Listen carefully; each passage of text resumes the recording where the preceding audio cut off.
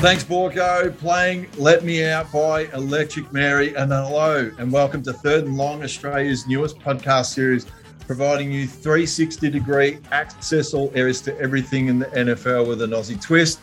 Third and Long is brought to you by Little Birdie TV and topsport.com.au. And a big welcome. Well, she is a San Francisco 49ers fan, but every now and again she likes the Dallas Cowboys. Big welcome to Paige Cardona. Thank you very much, Corey. And the 49ers didn't lose this week because we had the bye, so it was a good week. Yes, we do like that when our teams, for once in a week when we struggle, we say, yes, we had the bye. So, and speaking of byes, hello, Mark. How are you going? Not too bad, thanks, Corey. My week was a bit interesting. I got a tough beat for the Patriots again, I guess. They got stunned by Paige. She was on Dallas. She stopped them. She burnt them. She said never again, and then all of a sudden she was back on them again. Yeah, the life of a fickle Dallas Cowboys fan, huh? Yeah, it's a tough ride, wasn't it? Wow, I'll tell you what, times are tough. Yeah, so a couple of tough beats, Corey. Listen, the week didn't end well. Didn't start well. Got a tough beat on Tampa Bay. Philly got the late cover. And then we were riding with the last game and we got beat with the Bills. Well, do you know who did get up, though? Who? Corey McKernan. The Colts. The Colts finally won a game. I know. And he was on them too. They did. And they did, and we'll get to that a little bit later, they did form the 6-0 streak that I'm now on. But before we get to that, and later we'll be joined by Top Rope for all things betting and NFL in his segment, To the House. But before we get to that, Paige, it's been a huge week in football. What's doing the rounds after now? Unfortunately, sadly, it was week 6 and the season is flying. The season is well and truly flying, Corey. You're not wrong. But, we're heading now into week 7. We're getting serious now. We're into the second third of the season now, which is incredible considering how quickly it's all flown. But what I want to ask you boys this week, are we finally kind of giving Arizona now the credit that they deserve? The Cards, well, they're the only team that are undefeated in the league. They're 6-0, thoroughly impressive 37-14 thumping, and I mean thumping of the Browns in week 6. The Cards are unbeaten. They've had 4 more touchdown passes for MVP favourite, I think it's fair to say, Kyler Murray, to 3 different receivers. 5 sacks by the defense, 3 turnovers by the Browns, none by the Cards, and it wasn't just a victory, I thought, for the Cardinals. I thought it was actually a really good quality win against quality opposition. And I know we challenged them last week and said, well, are we really sold on them yet? Have we seen them really, against good opposition? The Browns are a good side, and well, now they've put themselves into potentially Super Bowl favoritism. They haven't won the Super Bowl since 1974. But, Mark, I'm going to start with you. Have we been sleeping on the Cardinals this season? I don't think we've been sleeping on them. I think they're built into the season. Obviously, they're undefeated. They've come in nicely now. Yeah, they're coming in nicely and they're firing. They've got the second best offense, third best defense. Obviously comes hand in hand a bit with being 6-0. I just think, they got Houston this week. Obviously, very strong favourites at the -17 round line. So it's one of the biggest lines we've got this week. But I just think after that, if you look at their draw, they've got some tougher teams. So I just think they're going well. You can't pot them. I just think moving forward, once we get past Houston this week, I think the next 4 or 5 weeks after that, they've got some quality teams, and just want to see the more longevity of it. But at the moment, the offense is hard to stop and the defense is getting the job done as well. So no pot on them at all. Corey, speaking of the defense, I thought they were really fantastic against Cleveland for me. And we know that the Cardinals have a fantastic array of weaponry at receiver and at running back as well. But tell me more about their defense. I don't think it's been spoken enough about this year so far. Yeah, well, I think in the off-season they did get, and I know he was always a rival in our division. That was for the Houston Texans, and I speak of none other than J.J. Watt, who is was really my favourite player in the NFL, and they picked him up in the off-season. Well, like you said, when they can go on the road and only keep a team to 14 points, and especially a team like the Browns, well, at the moment, they're just ticking the boxes. I don't think they've been such a sleeper, but for mine, even as Mark said, I think we really understand where the teams are at once we get to, I think, December. December becomes that real big month where it's been a long season, and we're really going to be able to see where teams are at. And, but at the moment, they're making every post a winner. You can't fault them at the moment. I've loved the work of Chandler Jones and safety Buddha Baker. They've been fantastic. So many fourth down stops have been a real highlight from that defensive unit so far. But we're going to talk about my second favourite team, I should say. I thought you'd appreciate that. Nice. The NFC East race, I'm calling it. I think it's over. I think it's well and truly over. The Cowboys, they didn't make it easy on themselves this week against your mob, Marco. Yes. And 115 yards of penalties, mind you, blown coverage and a long, late Mac Jones TD pass, which I'm sure you would have loved. Trayvon Diggs, Corey's mate, absolutely loves this guy. But they pulled off an overtime win in Foxborough, which is no mean feat against Bill Belichick's side. Dak's been impressive. Another breathtaking performance by second-year wideout CeeDee Lamb. Everything's going well for this team. But, Corey, I want to ask you, can the Cowboys clinch the division by Thanksgiving? That's late November for those playing at home. Well, in years gone by, we used to call this division NFC least because it nearly seemed like all the teams were winning it with a 500 or 50% type record. But I don't know. It was sort of as we predicted it last week. It's always, regardless of having no Tom Brady in at New England, it's still a tough place to go and play football. And we spoke about it last week. This was a game that it had all the makings of a Belichick and, really picking the Cowboys apart.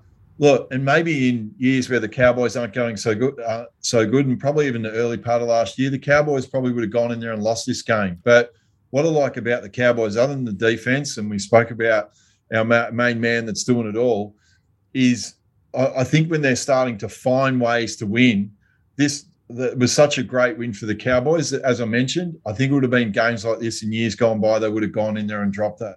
Marco, can the Cowboys win the Super Bowl? One word answer. I'm going to say no. Okay, justify yourself now. Well, I just think... all the Cowboys fans out there, shut down, Marco. No fun.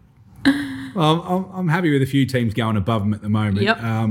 Again, like they're 5-1. They're doing what they need to do. They've got balance both sides of the ball. Special teams are going well.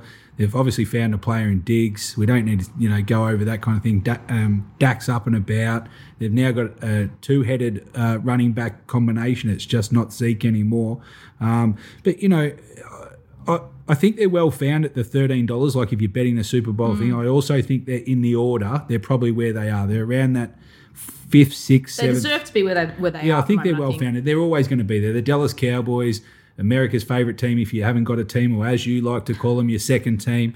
So, I don't think you're going to get any favours backing the Cowboys ever. But at the moment, they're very good to watch. They're getting the job done. And also looking forward on Dallas, I think their draw is very good. They play a lot of ordinary teams going forward. And I think, just on rough calculations for me, I think 13-4 is probably about their record. So, if you put that in, they're probably going to start strong in that area behind probably still 2 or 3 Green Bay and stuff like that. But no pot for me. But Super Bowls are different. You're not wrong. You're not wrong. Well, they've got the Vikings, the Broncos, Falcons, Chiefs, and Raiders. Those are the 5 games ahead of Thanksgiving. I think we're going to see the acid test against the Chiefs. I think that'll be a pretty good measuring stick to see how far they can go. But one guy I really want to make a mention of this week, in particular the entire team, Lamar Jackson. In my opinion, I think he's having a better season now than he did in his 2019 MVP year. Now, I don't know if that's an overreaction or an underreaction, but my big confession is that I picked against the Ravens last week. I didn't think they were going to be able to trounce the Bills. I just didn't think they had it in them. No, the Chargers. The Chargers, sorry. Yes. I'm a believer now in this team. Right. I fully am with Top Rope. I know he loves the Ravens. He's Yes, all tipped him. over the Ravens, Top Rope. Tipped him for the Super Bowl. So with all due respect to Kyler Murray, your Dak Prescotts of the world, Lamar Jackson has to well and truly be in calculations for the MVP, in my opinion. The Ravens played on a short week. Yes. They came off Monday Night Football. They've had 2 overtime winners this year already. They've held the pressure. They've not only met it, but they've exceeded it, in my opinion. They've made a mockery as the Chargers, as we just said. But Marco, Lamar v. the Chargers. This was a game that we built up massively during the week, didn't we? Yes. It was huge. And the Chargers, they didn't live up to the hype. No. They didn't get the acid test right. But Lamar Jackson, how impressive was he? Yeah, he was. And I think not most, because Baltimore did start favourite because they were at home. But the feeling was the value in the betting, I think, was on the Chargers side. Everyone was upbeat. Herbert, how the Chargers going. I think few more people jumped on the bandwagon for sure. For them, it was their acid test. Going into Baltimore is never an easy thing to do. No. And they did get shown up, and they played poorly. And Herbert, I'm sure, would, his press conference and everything like that, he put his hand up, and not one of his better games, but a great learning curve for them, the Chargers going forward. Baltimore, on the other hand, did step up. They saw it as a bit of a danger game. They don't like people coming into their house, not that any team does, and almost, not being considered expected to win. So I think from that aspect, awesome effort by not just Lamar Jackson. Obviously, he leads the team around. They did on both sides of the ball. To hold the Chargers with their offense as well to 6 points is a feat in themselves. But, I want to say, Paige, I just think that with Baltimore, I'm not getting overly excited at the moment with him, with the team. I know Lamar's going well, but, they've played some ordinary teams other than the Chargers last week, which were 4-1 coming in. They've only, they lost to the Raiders, I think, first up, and then they played some ordinary teams. So I'm just not overly sold on. That's a fair comment. How good they're going. I'll accept that. No pot on Lamar Jackson, and last week they were unbelievable. Yeah, I don't mind that take, but Corey, how deep can the Ravens go? Marco's just told us he's not quite there at believer level yet. Tell me, this was supposed to be a division that was going to be one of the toughest in the league. They're a 5-1 record at the moment, the Ravens. Season, they obviously started with a huge raft of injuries, not just to start with, but as the season went on in the first couple of weeks. How deep now can the Ravens go?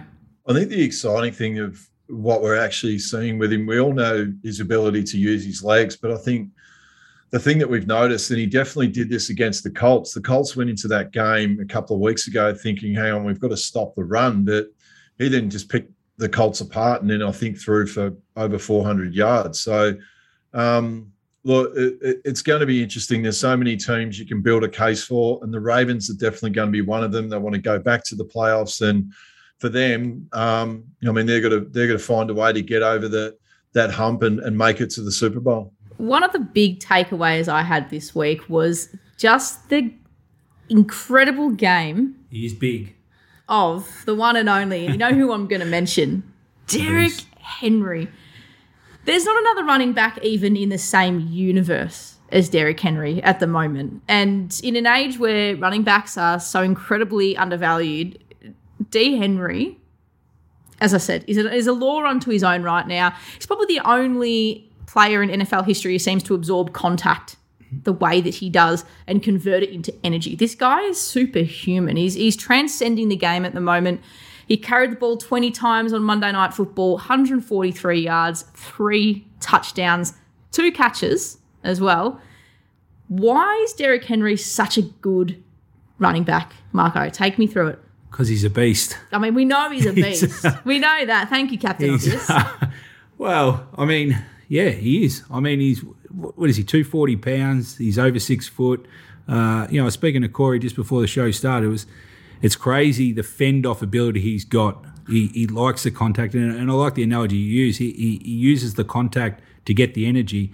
And when he went for that long 75-yarder, and you look at it from the side-on camera that they had, once he got through the line of scrimmage, the explosion that he had, he went through 3 or 4 blokes before they turned.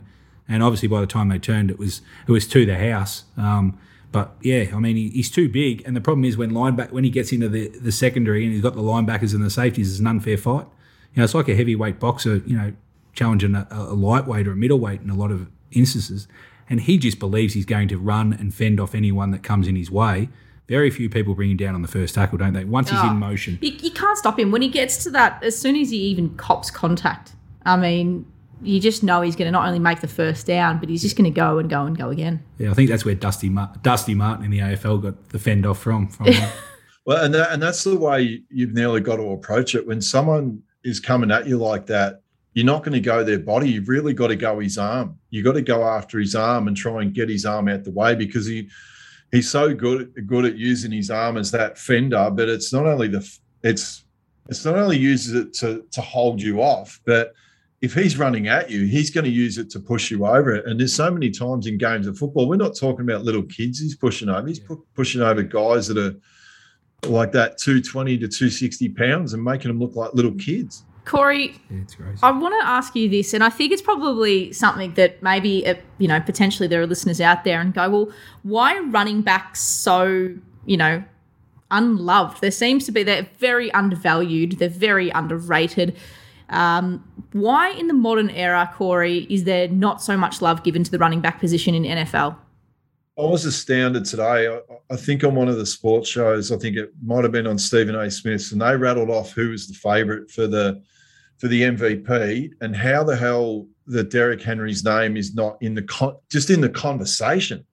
And it's so weird that everyone agrees in order to make a run at winning a Super Bowl, you need a really good running back. But for some unknown reason, they just don't get any love when it comes to winning the major awards. But the things that Derrick Henry does, I'm in awe of, and it's probably over even little things during games where he's just so powerful. But the difference he makes to that team, it gives the Titans so much confidence that the longer that game goes on, they know in the third and fourth quarters that the opposition have given their best shot against Derrick Henry. He's going the same pace. It's not as if he gets stronger. He just has an ability to maintain it over 4 quarters. And God help if you're playing against him, because it is impossible to stop. It's really interesting, isn't it? Like in terms of undervaluing a running back, they obviously have shorter careers because they cop so much contact. And it's not just contact; it's brutal impact straight up. It's very similar to, I guess, what we would watch here in Australia: rugby league, rugby union. It's just that constant into a brick wall. So they deal with that, but. For whatever reason, again, I think, Corey, you made a really great point, is that we're talking about offensive players that have such massive impacts on the game.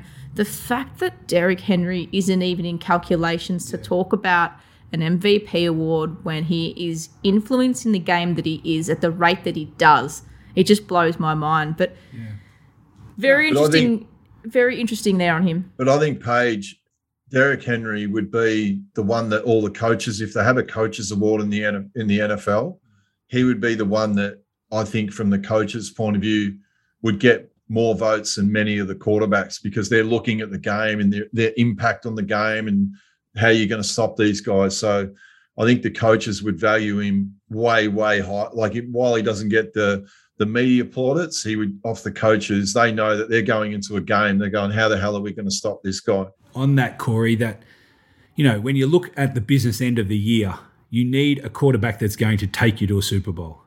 And so when you look at the Titans and you say, well, can the Titans win a Super Bowl? And the answer is probably no, because they're saying that Derrick Henry is unlikely to carry you to a Super Bowl and Tannehill won't get the job done. So in terms of importance, it still comes back to the top 4, 6, 8 teams in the comp when it comes to the business end are carried on the back of the quarterbacks more so than the running backs. Henry's the exception to Tennessee, but I just think in terms of giving plaudits to someone, that Tennessee probably can't get to the Super Bowl on the back of Henry alone, that Tannehill's going to have to find another gear, which he's maybe not capable of doing. It really poses a very, very interesting theory around, does a team then go out and get Henry if they're capable of getting him, or do Tennessee go out and get a QB they know can get them to a Super Bowl, given just, again, we're talking pure ability to win games, control games that Henry does. It's a very rare thing. It's we haven't seen a running back in the game like this for quite a long time, where you can put all your eggs in one basket knowing that Derrick Henry isn't exactly unstoppable. Well, sorry, he cannot be stopped. He is someone that is influencing games at such a rate that opposition teams, they don't really defend well against the run game anyway. Yeah. And I think what Tennessee have found now is that they're able to poke holes in the run game defense of oppositions because of what they got at their disposal. Yeah, I think, there's a few things. It's like if Tennessee are in the game or front running, then they play their style of game. And that's to beat it through the middle, go through Henry and stuff like that. The problem is if they get down early, that they have to change their game plan. Massively. And if they have to score quickly, even though Henry can bust through and score for 75 yards, once or twice a game if you need to be, but you need to change it on the back of your quarterback throwing the ball long if you need to score quickly. So that kind of thing helps. And also Tennessee's defense is not what, say, people will say, well, Baltimore won Super Bowls on the back of their defense. 100% they did. And they also run it with a run game. That combination works for teams if they've got the defense, which Tennessee to date don't have it. I think they're ranked in the 20s at the moment. Yep. So from a scoring point of view, Henry one out just won't be the equation to get you to a Super Bowl win for me. It's a very interesting theory. He's definitely making massive inroads, Derrick Henry. But we're going to leave it there for front page news this week, boys. Coming up next, Corey McKernan has a very special guest, Mr. Collingwood Premiership captain Nick Maxwell. God. Who? Massive Right. massive fan of Maxie. He loves his NFL too. So stay tuned for Corey's interview with Nick Maxwell. Well, welcome back to Third and Long. I've actually got one of my favourite people because not only is he a fellow Indianapolis Colt, he's a 2010 Premiership captain. A very warm welcome to my fellow shoe man in Nick Maxwell. How you going, mate? Good, Corey. How are you, buddy? Good. It's been a bit of a bumpy ride thus far, but before we get into all things Indy and the NFL, just give everyone a quick, how did you end up following the Indianapolis Colts? Out of all the team in the NFL, how did we land on Indy? Yeah, well, if you go back to, I guess, my days as a player, we started going to training camps in Arizona. So we did I think we did 7 in 8 years or 8 and 9 years. So the first one I was sitting there with Josh Fraser and we were actually watching just games. And he's going, mate, you got to pick someone, you got to pick a team because he's a big Miami fan. He is. So I was watching them and trying to work out which team I wanted. And I wanted to take my time. And I didn't want one of the big ones that everyone followed. It was too obvious. And we're watching a Monday night game and Peyton Manning just put on an absolute clinic. And I was like, yeah, that's a guy I could follow and I could root for. So started following the Colts. That was 2006, about 4 or 5 rounds in, and they ended up winning the Super Bowl that year. So it worked out well for me. And obviously we had the foundations ready to go again with Andrew Luck, and he pulled the pin. So it's sort of been scrambling ever since. And how funny was it? This is a very funny story that not a lot of people know, that through a mutual friend of ours in Tony Sells. Now, Tony Sells reached out to me and said, I need you to get a helmet signed by Peyton Manning. So I scrambled high and low, and then I actually went to Kyle Kinnett, who you've met, another great Indianapolis Colts fan and great man that can get us all sorts of packages. I reached out to Kyle. We got a helmet, and then unbeknownst to me, where did that helmet land, by the way? It's been in my office at the club for about 5 years since we went back to Collingwood, and I've got it at home at the moment because we've got a bit of development going on at the footy club. So, yeah, I didn't know exactly what was happening or where it was. All Tony just said to me, who's your favourite team or your favourite player? And I said, obviously Peyton. I'm a big Colts fan. And, he ended up, you bought it back for me. Quite interesting. Now, the other thing that you were very fortunate enough to do, and you actually joined us at Super Bowl 50. So just give everyone a bit of an insight in what it was like to actually attend the Super Bowl. Yeah, it was unbelievable. It was always on the to-do list, the bucket list. And I waited, I think it was my first year after I retired. And I said to my brother, look, he's an NFL fan. He's a Patriots man. And said, look, I'm keen to go. What do you want to do? You want to come with me? And he sort of threw it around. He decided to come. So it was an unreal trip. We went, flew into LA, spent a night in LA. I went and watched a Lakers game. then flew to San Fran and spent 4 nights in San Fran for the Super Bowl, which was unreal. And it's just everyone's buzzing every single day. It's like just unbelievable the way that it all works. And went to the Super Bowl, and funnily enough, Peyton actually won the Super Bowl, but he wasn't playing for the Colts, so it was the Broncos game. And then from there went to Vegas for 3 days. If you're all the way over there, you might as well chip into Vegas for a few days on your way back, and spent the next couple of weeks recovering. Exactly. Now on to all things Indianapolis, one of my favourite topics to talk about now. Given that you're involved in Collingwood and probably seeing Carson Wentz with the preseason that he'd hurt his leg, all things considered, where do you sit in terms of what sort of a year he's had? Because from my point of view, I don't know whether it's as bad as what people have been making out. Yeah, it's probably a tough one to really analyse at the moment, given he's had 2 injuries really. So he had the first one with the surgery, and Quentin Nelson went at the same time, so that obviously hurt, losing basically your best offensive lineman who protects him there. So it's tough to judge him on that, and also he hasn't had all his weapons. So obviously TY came back and looked like the old TY, and then all of a sudden he's gone again. So and now Paris Campbell's gone again. So I'm really hoping there's still, I'm not sure exactly, you might know how long there is, but the trade window is still open for a little bit at the moment. The guy I've sort of been hoping we make a play for is it maybe an Allen Robinson from the Bears. He's just been a shadow of himself in terms of the way that's worked with Fields and Dalton before that. So he's obviously, they put him on the franchise tag, so they don't rate him high enough to sign into a long-term deal. But I think you'd probably get him a lot cheaper now. I just feel that Pittman needs someone else. And they said when they drafted Pittman that the coach said, look, I think he could be the best player in the draft, best wide receiver in the draft, which is a big call given Jefferson and Lamb and all these guys went before him. But they obviously rate him. He's shown plenty, but he needs some help around him. Now TY is injured again.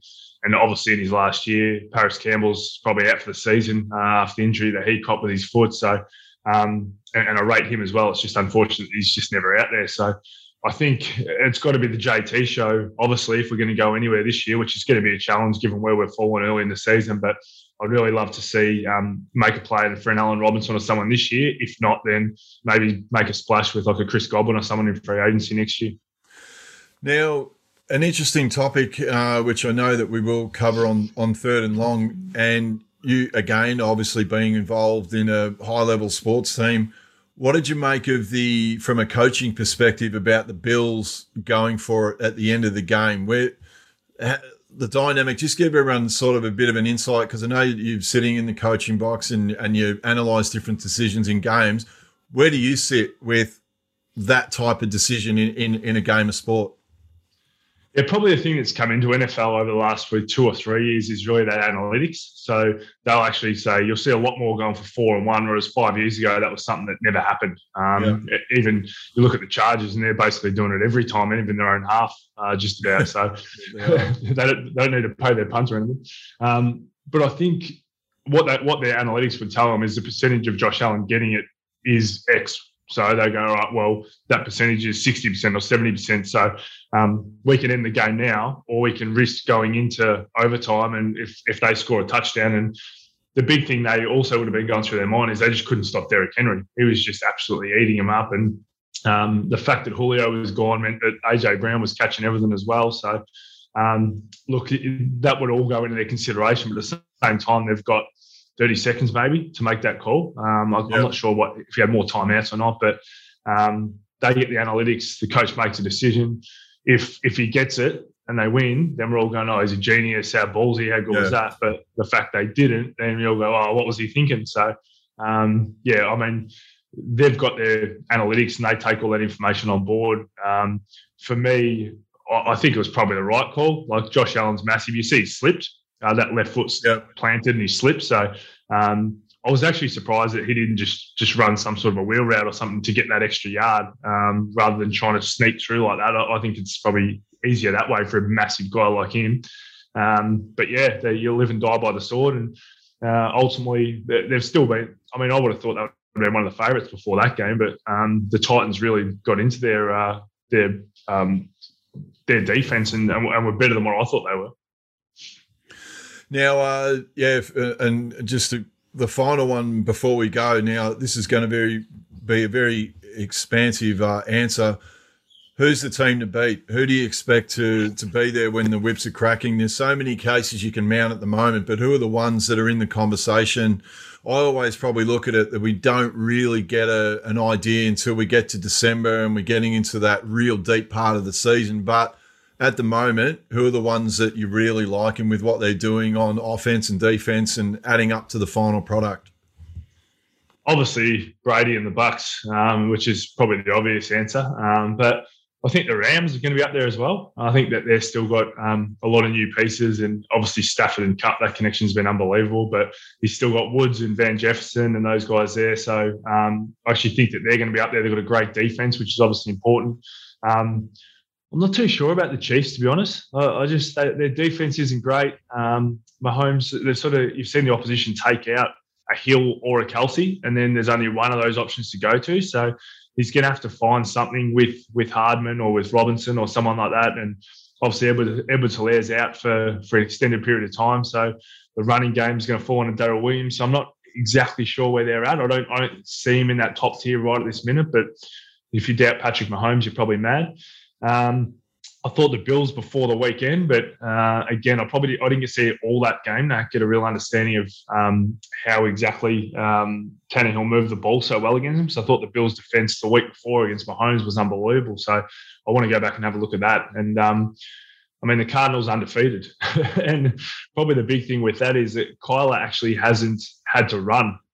He's been doing it with his arm most of the time, so he's still got that up his sleeve where he has had a bit of a sore shoulder, but if he gets his feet going, then it just adds another a whole different different way they can win the game. So the fact he's got Hopkins, the fact that AJ Green, if he can stay healthy, he's been dangerous for him. He's been there for him, and still got Christian Kirk and geez, Rondale Moore. He's exciting to watch, isn't he? Him and Tony for the Giants, the way they've come in, all their quick feet and their little quick moves. So he's only a 6-game veteran. So I think that he's only going to get better as the season goes on. And they've obviously got a great defense with JJ Watt coming in and other guys. So if I had to flag planet, I'm not going to do the obvious and say the Bucks just because that's what everyone would expect you to say. I'm going to say the Rams. I just think Stafford going there, and it's going to be a pretty cool game this week when he goes back and plays against Detroit. So I think that they've got the offense, and I think they've got the defense to be able to make a massive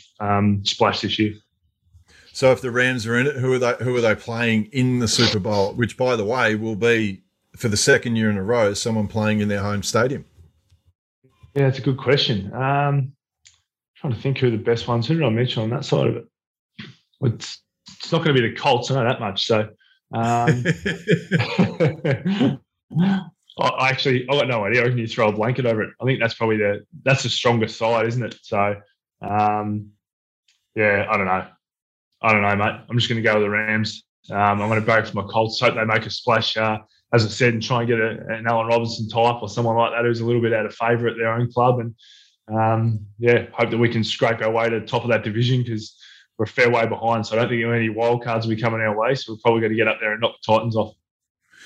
We won't, but look, on behalf of Third and Long, we know we've got a busy day ahead being involved in the empire that is the Collingwood Football Club. But a big thanks for joining us. As everyone can see, Maxi really knows his stuff, and in particular our beloved Indianapolis Colts. And hopefully, Maxi, we are doing a Super Bowl party in February, and hopefully we might be able to see you there where you can get the coach will give you the day off and you can come and join us. So a big thanks for joining us this morning on Third and Long. Appreciate it, mate. Thanks for having me. All the best. Well, welcome back, and it's time now for To The House, which is brought to you by topsport.com.au. Family owned and operated for 35 years. Bet with a bookie you can trust. Bet with topsport.com.au. And Marco, take us to the house. Thanks, Corey. Okay, time for To The House, and we need to bring in our man Nick Top Rope Tedeschi for this week's games that we're going to have a look at, and also to see how he went for last week. So, Nick Top Rope Tedeschi, how are you, my friend? Yeah, not too bad. It's got the impending birth of child number 2 less than a week away, so fairly hectic at the moment, Ratman. Yes, I know you're normally a pretty calm character, but you sound a man under plenty of pressure at the moment. It is coming from all directions. All directions. If I can get 10 minutes to myself, it'd be a minor miracle. All right. Did we have a chance to look at this week's games? What was your highlight this week, Top Rope, other than your couple of winners? But what was your highlight, your most exciting game? Last week, my highlight, which would probably be your low light, MG, was Philly taking the 2 after coming back from, I think, 28-7 down to cover the flat 7 there. So God bless Nick Sirianni there at Philadelphia. That was certainly a gambling highlight. From an actual highlight, seeing Aaron Rodgers tell Chicago Bears fans that he owns them, yes, was another real highlight for me. So, and the John Gruden impact. You can tell how much the Raiders love John Gruden by how hard they came out to play to win on the road against Denver. So, a few good things last week, but I can't think of a more fascinating storyline than this John Gruden one, and not so much what Gruden did. Like, he had no choice but to go. He was never going to survive that. And we will never see him again in the NFL in any capacity. What I'm stunned at is I can't wait for the story to come out as to why only the Gruden emails were released. What else is in there? So I know the NFL says they're not releasing them, but I think there might be a bit more to this story. Yeah, they sound pretty widespread. He's not emailing him to himself, that's for sure. So, ducking and cover at the moment, the NFL, and he's the only soldier so far to take the hit. Yeah, absolutely. And he can probably consider himself a bit unfortunate, because I reckon this could be absolute carnage if those emails get released. We might see half the NFL out. Yeah, well, maybe you should offer to write his book, Top Rope. That'll give you something to do in the new breeding program that you got going up in Orange. I'm just flush with time at the moment, kid. That's exactly what I need, to spend some time with John Gruden. That'll be good to see. All right, we'll have a quick look here as we put up the graphic. We'll just quickly go over the Week 6 wrap, where it was a solid week for favourites, actually. We only had 14 games, so it's a bit higher percentage. 10 out of the 14.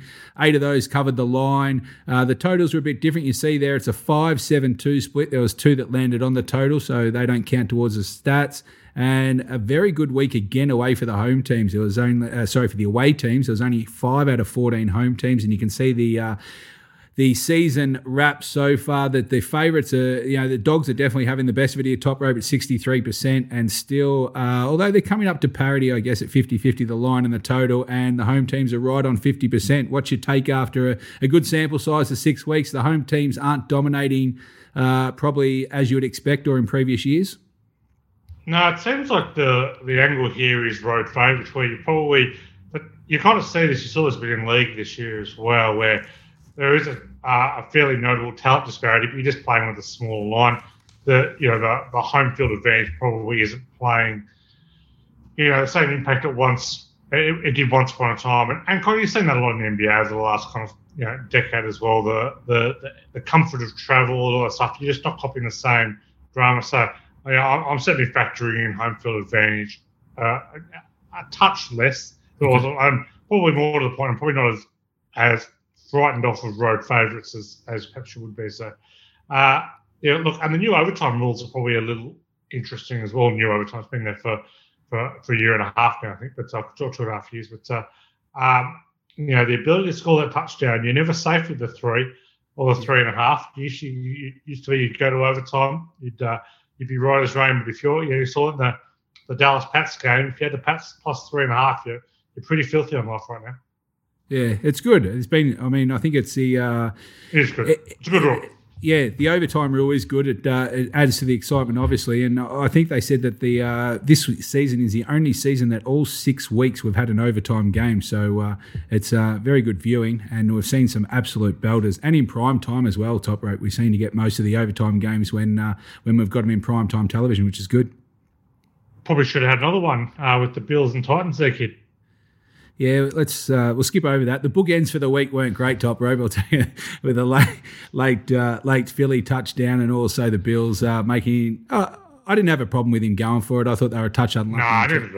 It was probably the smart play to go for it, but yeah, it was the analytics play to go for there. I had no drum with it either, but when it doesn't come off, you do feel a bit flat. Yes.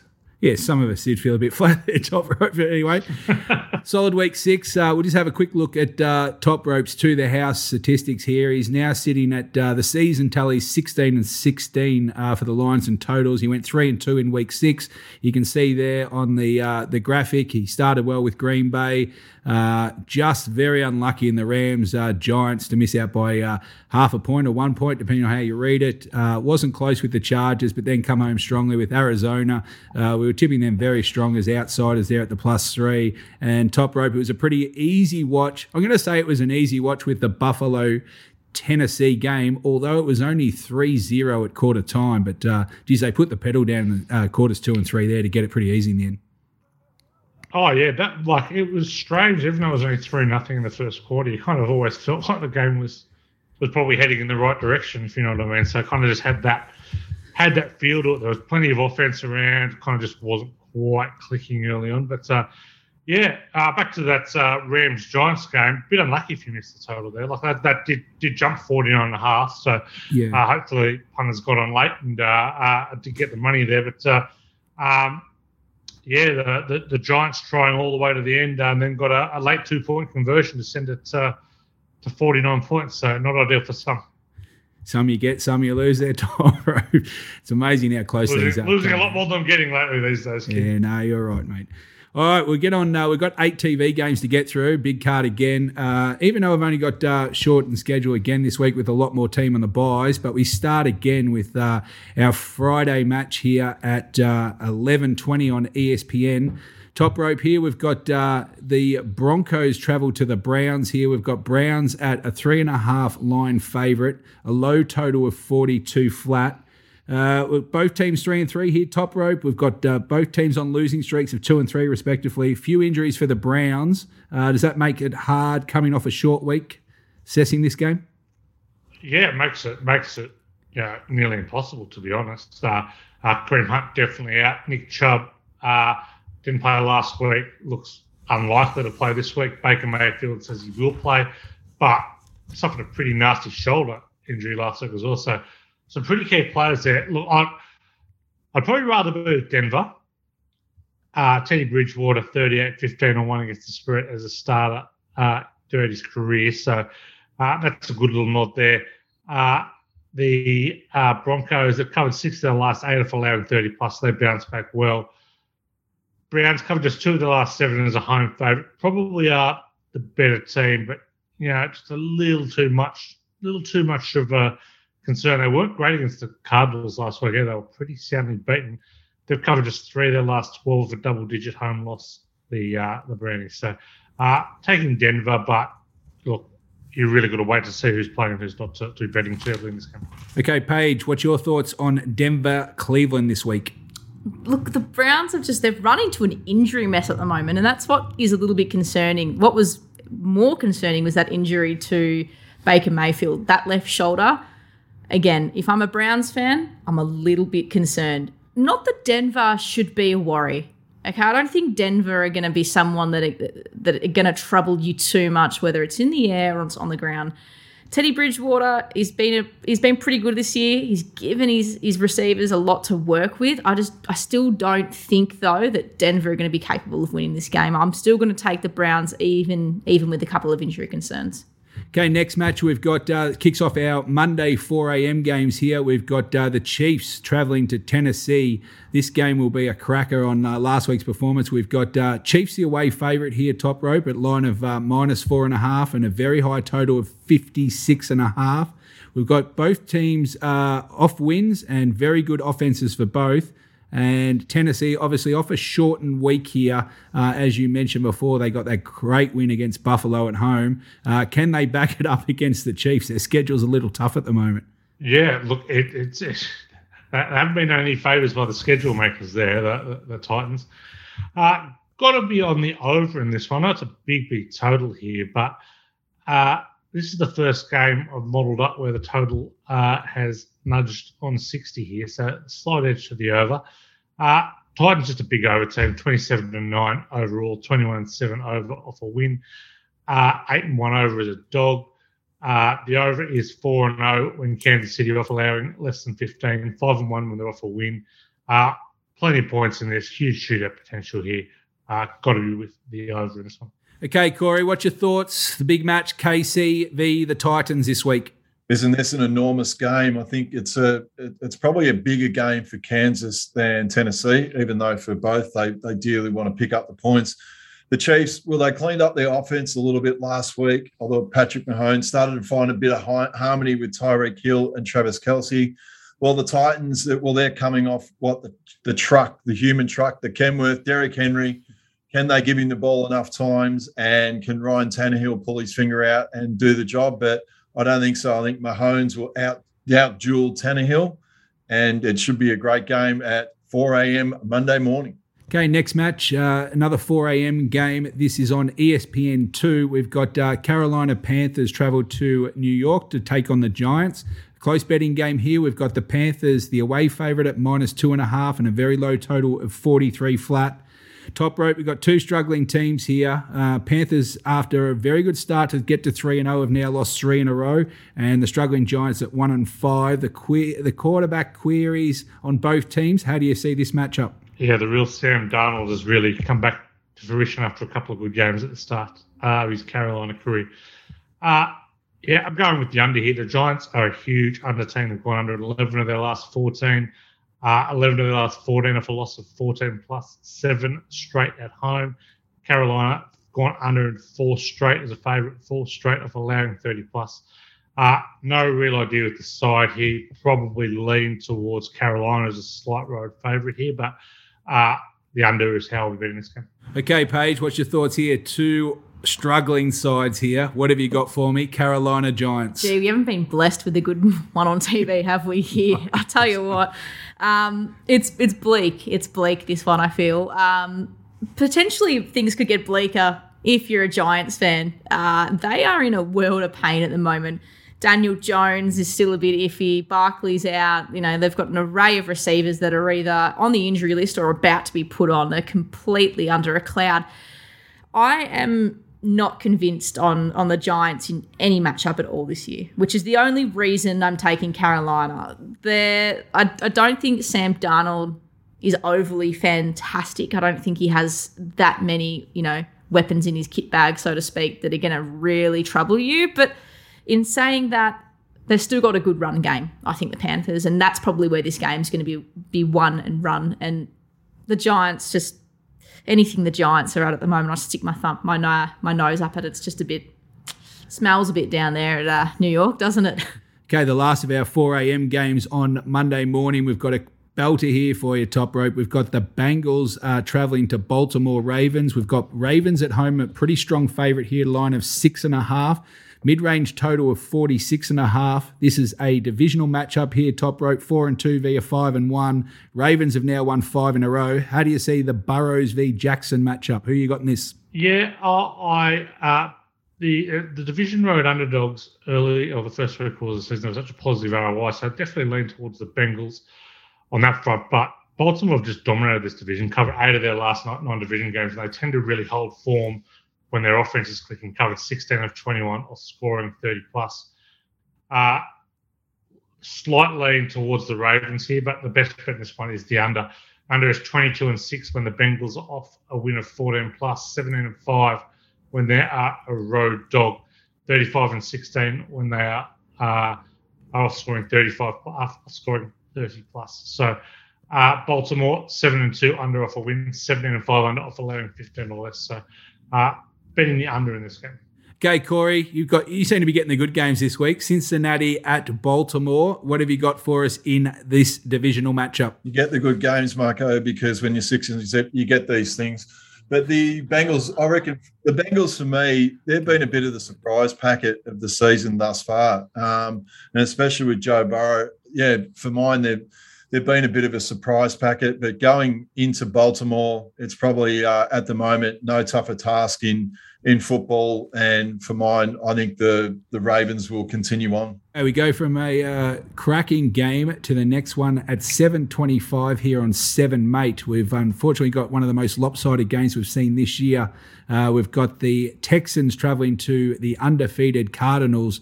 Cardinals, can you believe it here? Line of -18 flat and a lowish total for a big line of 47 flat. This is a definition of a mismatch here, Top Rope. Houston have lost 5 in a row and the Cardinals are 6-0. Are they any chance of holding the line here, Houston, or will Arizona put up a big number? It's hard to make a case here for Houston. It really is. The kind of stat that's really standing out this year is how much rookie QBs have struggled against a quarter as an experience here. 6-14 against the spread this season. Houston have covered just 3 of their last 11 against a winning team. Look, they showed up and they put in against the Colts last week and they still got blown out. Colts are a far inferior team to the unbeaten Cardinals. Cardinals have covered 6 of their last 7 off allowing less than 15 and covered 4 straight. So lean towards the Cards, not jumping into a huge number in this one.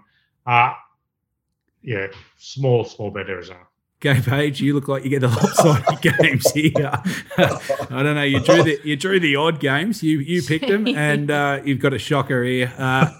Houston travel to Arizona. We've got a line of 17.5 in this game. What are your thoughts? Are you going to be brave and tip Houston? I'll tell you what. This is definitely. I've bought this on myself. I will say. The only thing I care about in this game is watching what JJ Watt and DeAndre Hopkins do to Davis Mills. That's all I care about. It is going to be, you could probably slap like a parental advisory warning label on this game. It is going to get that bad. It is, look, Houston, I mean, I don't want to, go to town on them, but they're not much chop. We haven't seen them. They've got an array of issues. The talent's not quite there. They're not winning games because of it. Davis Mills, well done. He's done pretty well coming in and making the most of his opportunities, I think, so far. But when you've got someone like Kyler Murray at QB, I'm almost kind of getting the feeling right now with him that he loves being pushed back. He loves the scramble. He loves almost like, that kid in high school that are just, make you pressure him so he could show off and do dumb things and then they come off. That is Kyler Murray right now. He loves the pressure. He loves to try and show off and flex, and they are doing so many wonderful things, Arizona. If I'm honest, that line, that's generous. It's generous. It's generous. So I think they're going to do damage this week, and that's something I think I'm going to look at. The second of our 7:25 games on Monday is Chicago Bears travel down to play Tampa Bay Buccaneers, the defending Super Bowl champs. We've got a very strong favourite again here, Top Rope. Brady and his men, a line of -13 flat. A lowish total for a big line again of 47 flat, so expecting one-way scoring. 3-3 Bears against the 5-1 Tampa Bay Bucks. Brady v another rookie quarterback, which you said are struggling a bit this year. Is it a case of Tampa Bay simply outscore the Bears here? Yeah, I think so for sure. Like, I've got confidence on the big line a lot higher in this game here. Look, they can obviously score the Tampa Bay Buccaneers. Covered 6 or 7 at home. 4 of the last 5 as a home favourite. Look, that rookie QBs against non-rookie QBs, 6-14 against the spread. Bears 6-13 against the spread for loss. Covered just 1 of their last 6 as a dog. I think Tampa Bay have far too much firepower here. I'm not sure where Chicago are scoring there. They beat the number 1 run defense in the NFL. The only way they could move the ball last week against the Packers was to run it.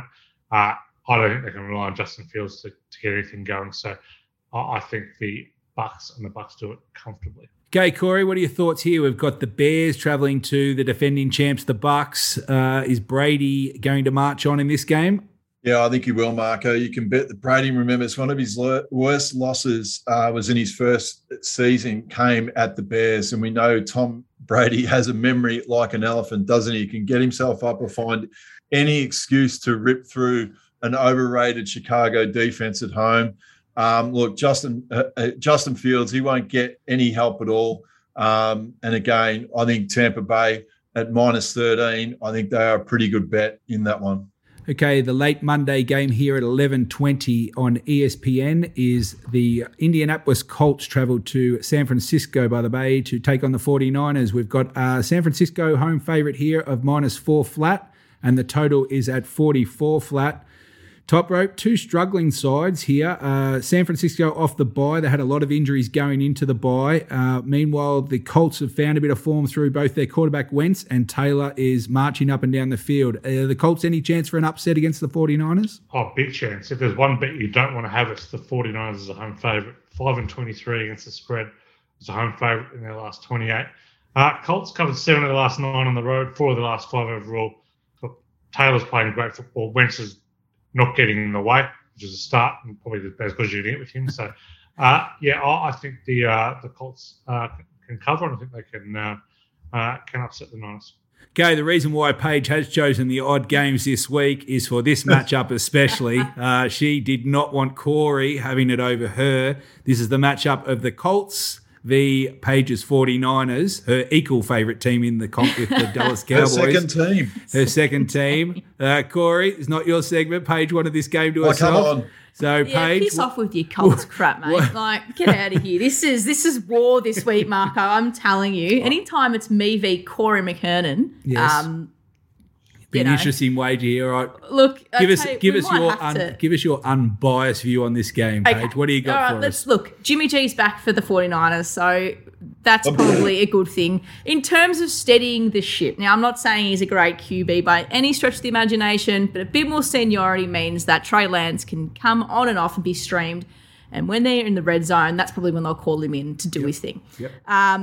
Couple of injuries as well coming back for the 49ers. Again, I think they've been pretty good historically off the bye, the 49ers, under Kyle Shanahan.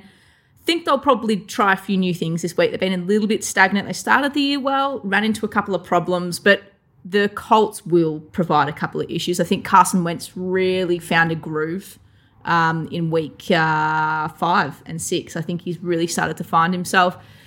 And Jonathan Taylor, he's really evolved and become an option now for Wentz in the offense. So his running game is going to be something that the 49ers are going to have to look at to try and contain. He's been really explosive. But I'm bullish about the 49ers getting back to a winning margin here. So I'm going to take the 49ers. Right.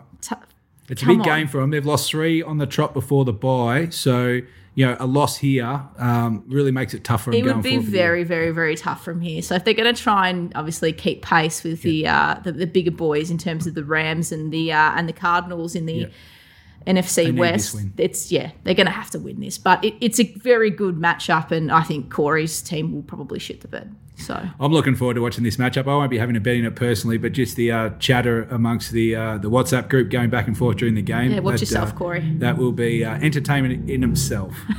Okay, a Tuesday match kicking off at 11:15 on ESPN is the New Orleans Saints travel up to Seattle Seahawks here.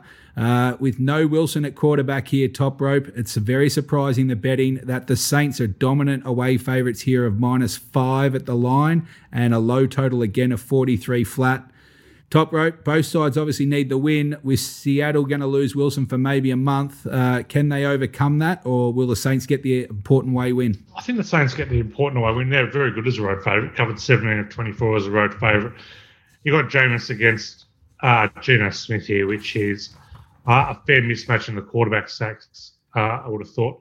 The Saints are just good at putting away ordinary sides, covered 11 of the last 14 against teams with a losing record as well. So I think the Saints here. Best bet, though, the under.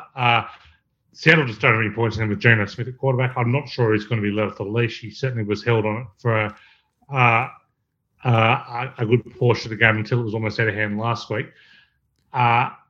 The Saints, they've gone 10-2 under off a win, 8-2 under off a non-cover. Seattle, they've gone 6-0 under off a loss. So I just don't think there's going to be a lot of points come Monday. Okay, Tuesday morning football, Corey, what have you got here? Saints against Seattle without Wilson. Seattle any chance, or will Saints get the away win? I think the Saints get the away win. Who would have thought that the Saints would come in there with being a 5-point favourite? Just unbelievable. New Orleans, I'll keep things simple. Alvin Kamara to attack Seattle's pretty poor run defense. And then, look, I think Jameis Winston will do enough to get them across the line in Monday Night Football. Very good, Corey. Okay, if you like what you've heard, make sure you get down to Little Birdie Pod.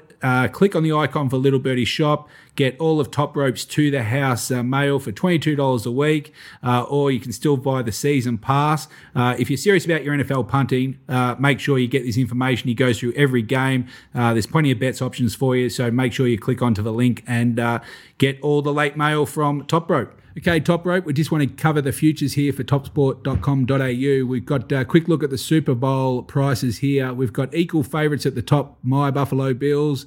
The defending champs, Buffalo Bills at $6.50. Tampa Bay Buccaneers, the defending champs, at $6.50. The Chiefs on the third line at $8.25. The Inform Rams at $9. Your Baltimore Ravens at $9.50. Then we've got the undefeated Cardinals at $11. The Packers at $12. And Dallas, who are 5-1 at the moment, at $13. You can see over the page a bit of a gap develops to the Chargers at $19. The injury-depleted Browns at $23. And Tennessee, who beat Buffalo, the equal favourites at $23. And then there's a big jump to the Saints at $38. Top Rope, if you're playing one team this week, which one would it be? Yeah, interesting. Massive statement game, I think, last week by the Ravens. They certainly trimmed up accordingly. Probably the right price here. I think Kansas City, I think I said last week, we're out to a bettable price. I think they're a very bettable price at the $8.25. So if I was having one bet, that would be it. I think they've got far more upside than the Bills. They've benefited from a pretty soft draw. They've had their first real kind of tough schedule match Monday Night Football, struggled against Tennessee. So I'd rather be with Kansas City than any of the two favourites. Well, each week our panel of four will be granted $100 to invest, and it's sponsored by topsport.com.au. TopSport is Australia's biggest betting bookie. Bet where the pros get set. And all the profits will be donated to my platform called Walk With Me Online, where we help people out with their physical and mental fitness. And Marco, read them out about the winners. Thanks, Corey. Okay, we'll go to the graphic here just to go through the results. We better check week 6 results. We want to see the big man. He's up and about. We can see there, unfortunately, that Nick Top Rope missed out on the Chargers. They got heavily defeated, actually. Corey covered his line with his Colts, so he got double happiness there. Unfortunately, I missed out on the over total, and Paige, back and forth. She broke her phone in the meantime, but got the touchdown and got out with the win. So it was a great effort by her Cowboys, I guess. I tell you what, every week I come in here, it's always the same. Well, I don't know. It's strange for a 49ers fan to be Cowboys as well. But anyway, we'll just go quickly to the overall results. We had to put this in as a new graphic on Corey's request, clearly. So we've got the big man up there on top. He wanted his name first as well, 6-0. So you can just see beside it the money raised so far for Corey's platform there. You can see Nick and Paige on 3 and 3. What are you doing, mate? I'm bringing up the rear. Well, I've had a couple of little tough beats, but I'm working on my game. On there? We'll see if we can kick it off this week. But you can see the total raise there, just over $1,200. So Very what good are we? effort. About a third of the way through the season. So hopefully we can get that up at least into the 4,000s by the end of the season. Okay, time for week 7 tips here, ladies and gentlemen. So we will go to Corey first, 6-0, going for 7-0. What have you got for your legion of punters? My legion of punters. No, I went to Raiders at -3 at the line. So, yeah, I'm hoping that Las Vegas do the right thing and we go to 7 and zip. Okay, Paige. Come on, you're on a roll of 1 here. Let's go. Can we make it 2 in a row? We're going to make it 2 in a row. What have you got here? We're going to make it 2 in a row. I am taking Arizona at the -17.5 line. That is generous. This is going to be nasty. Okay. R18. Put a parental advisory on that game. Paige is looking for a smashing. Okay, just to quickly update, Top Rope's going to go the Tampa Bay Bucks -13 flat at the line. And myself, I'm going to actually tip my own team like Corey did last week, had a bit of faith in the Colts.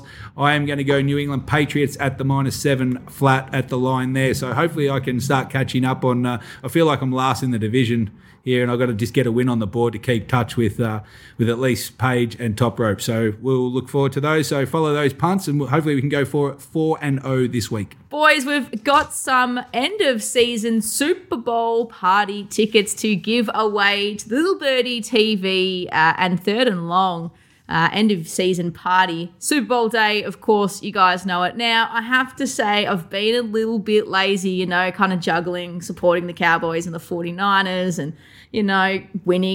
Winning's been pretty good too, I must say. So it means I haven't gotten back to some people regarding who has won these awesome tickets on Twitter. But I promise you it's going to be done. I will reach out to you guys through a DM on Twitter. But for this week, Friday, 11:20 a.m., we've got the incredible, must-watch, mouth-watering clash between Denver and Cleveland. And let me tell you, Thursday night, tweets going out. We're going to ask you who is going to win and by how much. All you've got to do is tell us the winner and the margin, and the closest to it will win a ticket for themselves and a mate to come and party with us on Super Bowl day with Little Birdie TV, thanks to topsport.com.au. Well, thanks, Paige. I hope you enjoyed the show. Big thanks to the Third and Long crew. You can follow us on YouTube or find us in the Apple Store, Spotify, SoundCloud, or wherever you find your podcast. Remember to follow Little Birdie TV, Third and Long TV on Twitter and Instagram. And remember, for all your NFL action, it can be found at topsport.com.au. And invest wisely, punters, and enjoy your week 7.